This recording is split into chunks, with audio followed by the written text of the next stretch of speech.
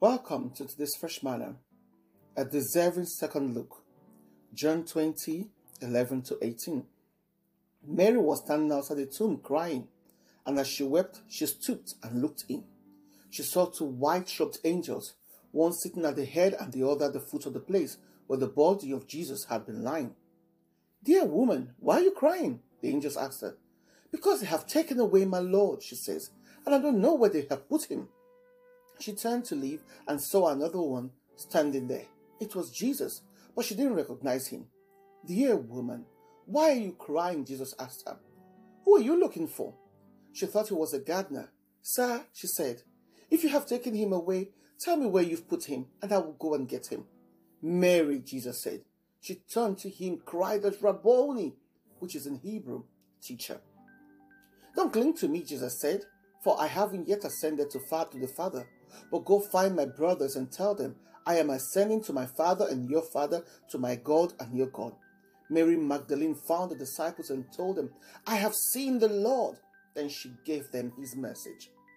Ezekiel 12:2 says people have eyes but don't see.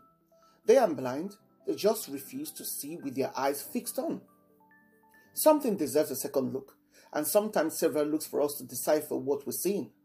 Our eyes may be wide open, but not visualizing anything physical because we're gazing inwards. Mary took a second look at Jesus' tomb and saw something no one else saw. How often do we look at something, gazing intently and still not seeing what stares us in the face?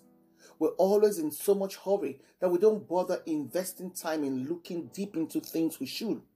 We don't take a second look when that thing deserves more than a passing glance. Just like Peter and the other disciples did in the earlier verses, they entered the tomb, glanced around, saw nothing, and according to verse 10, they went home again. Just a curious glance? Or maybe they were hurrying home to tell Jesus' mother that her son's body was gone, but whatever their reason, they didn't take the time to look again. A second look deserves a reward. Taking a second look will involve determination, patience, and interest. Mary exhibited all three.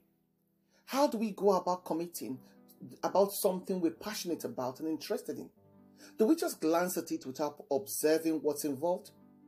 When the Lord asked Jeremiah what he saw in chapter 1 verse 11, Jeremiah would have had to take a second look, a deeper look to see what was in his face before he could answer the Lord in saying, "I see." Perhaps you've been looking for something that probably has been staring you in the face, waiting for you to take a second deserving look to see beyond the packaging, the conditions and the dirt, to see the beauty within, the love of God, the grace and blessings of the Father, but we're too rushed to do that. These deserve a second look. We will never see what needs seeing if we're always in a hurry like the disciples. We must learn to stand still long enough to look again. We must be patient for the unveiling of what's visible, and we must be determined not to be chased off from wanting to have a second look. If we're not sure of what we're looking at or seeing properly, then we must draw closer and look deeper without embarrassment to take that deserving second look that will make things clearer and often help us avoid mistakes and missed opportunities. Mary wasn't sure what had happened to the Lord's body, and so she stooped down and went deeper into the tomb to take that second look. And what do you know? Things not only became clearer, but she also was rewarded with the opportunity to be the first person to see the risen Christ, an opportunistic angelic visitation. An opportunity that Peter and John missed out on because they didn't see the need to take a second look at what was in front of them.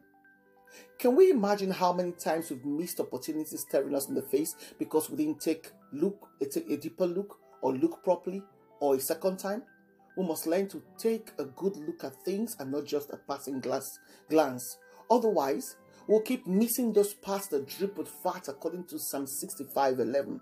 Take a deserving second look.